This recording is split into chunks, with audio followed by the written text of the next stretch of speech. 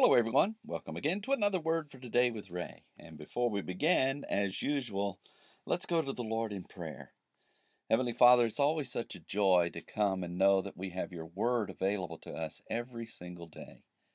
And as we sit before your Word, Lord, we're just humbled by just how great you are when you're working behind the scenes, and to discover that sometimes when we don't know what's going on, you always know what's going on.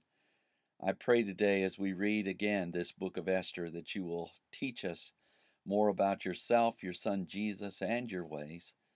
And then, Lord, that you'd equip us with the ability to live according to those ways. And we'll be careful to give you the thanks for doing so. In Jesus' name, amen. The title to today's lesson is King Ahasuerus' Further Question of Esther. It's taken from the book of Esther, chapter 9, and verse 12. An accounting of the aftermath of the defense of the Jews from those who opposed them had begun.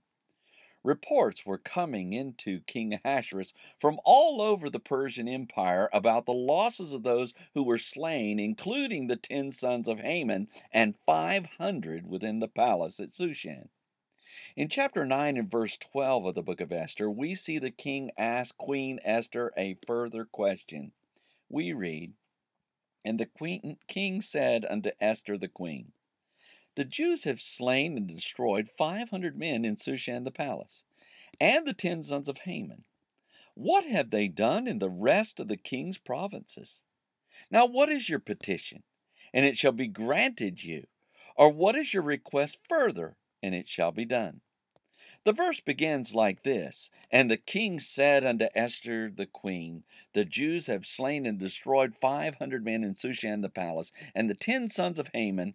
What have they done in the rest of the king's provinces?"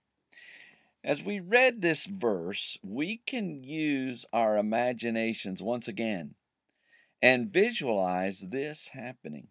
King Ahasuerus was probably sitting upon his throne and asked Esther to come see him.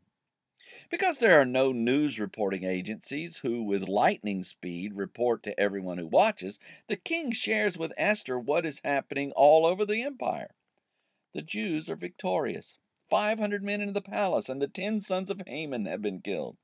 Then, as though he is even unaware of the number, King Ahasuerus rhetorically questions how many have been killed throughout the 127 provinces of Persia. In other words, the defense of the Jews was working. And wherever the enemy of the Jews thought they would be victorious, they were wrong because they forgot about the God factor. The verse goes on to say, "Now what is your petition? And it shall be granted you. Or what is your request further? And it shall be done."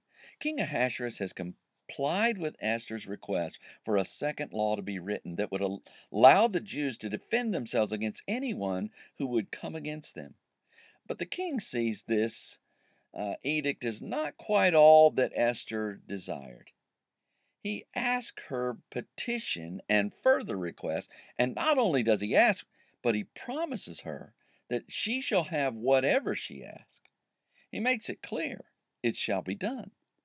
Though King Ahasuerus could not alter the law once it was written into the Persian law books, he could add new laws that would give defense against those previously written. He knew this, but he understood that Esther knew this as well. When we read this verse, we might think about the relationship that this king had with his queen. She was his wife, and he was quite powerful, so much so that he not only asked for her petitions, but granted them.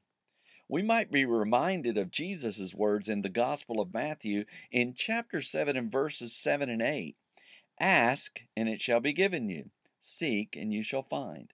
Knock, and it shall be opened unto you. For everyone that asks receives, and he that seeks finds, and to him that knocks it shall be opened." As we examine our own lives and our situations, what victories have already been won? What battles have been waged in our lives and we have triumphed?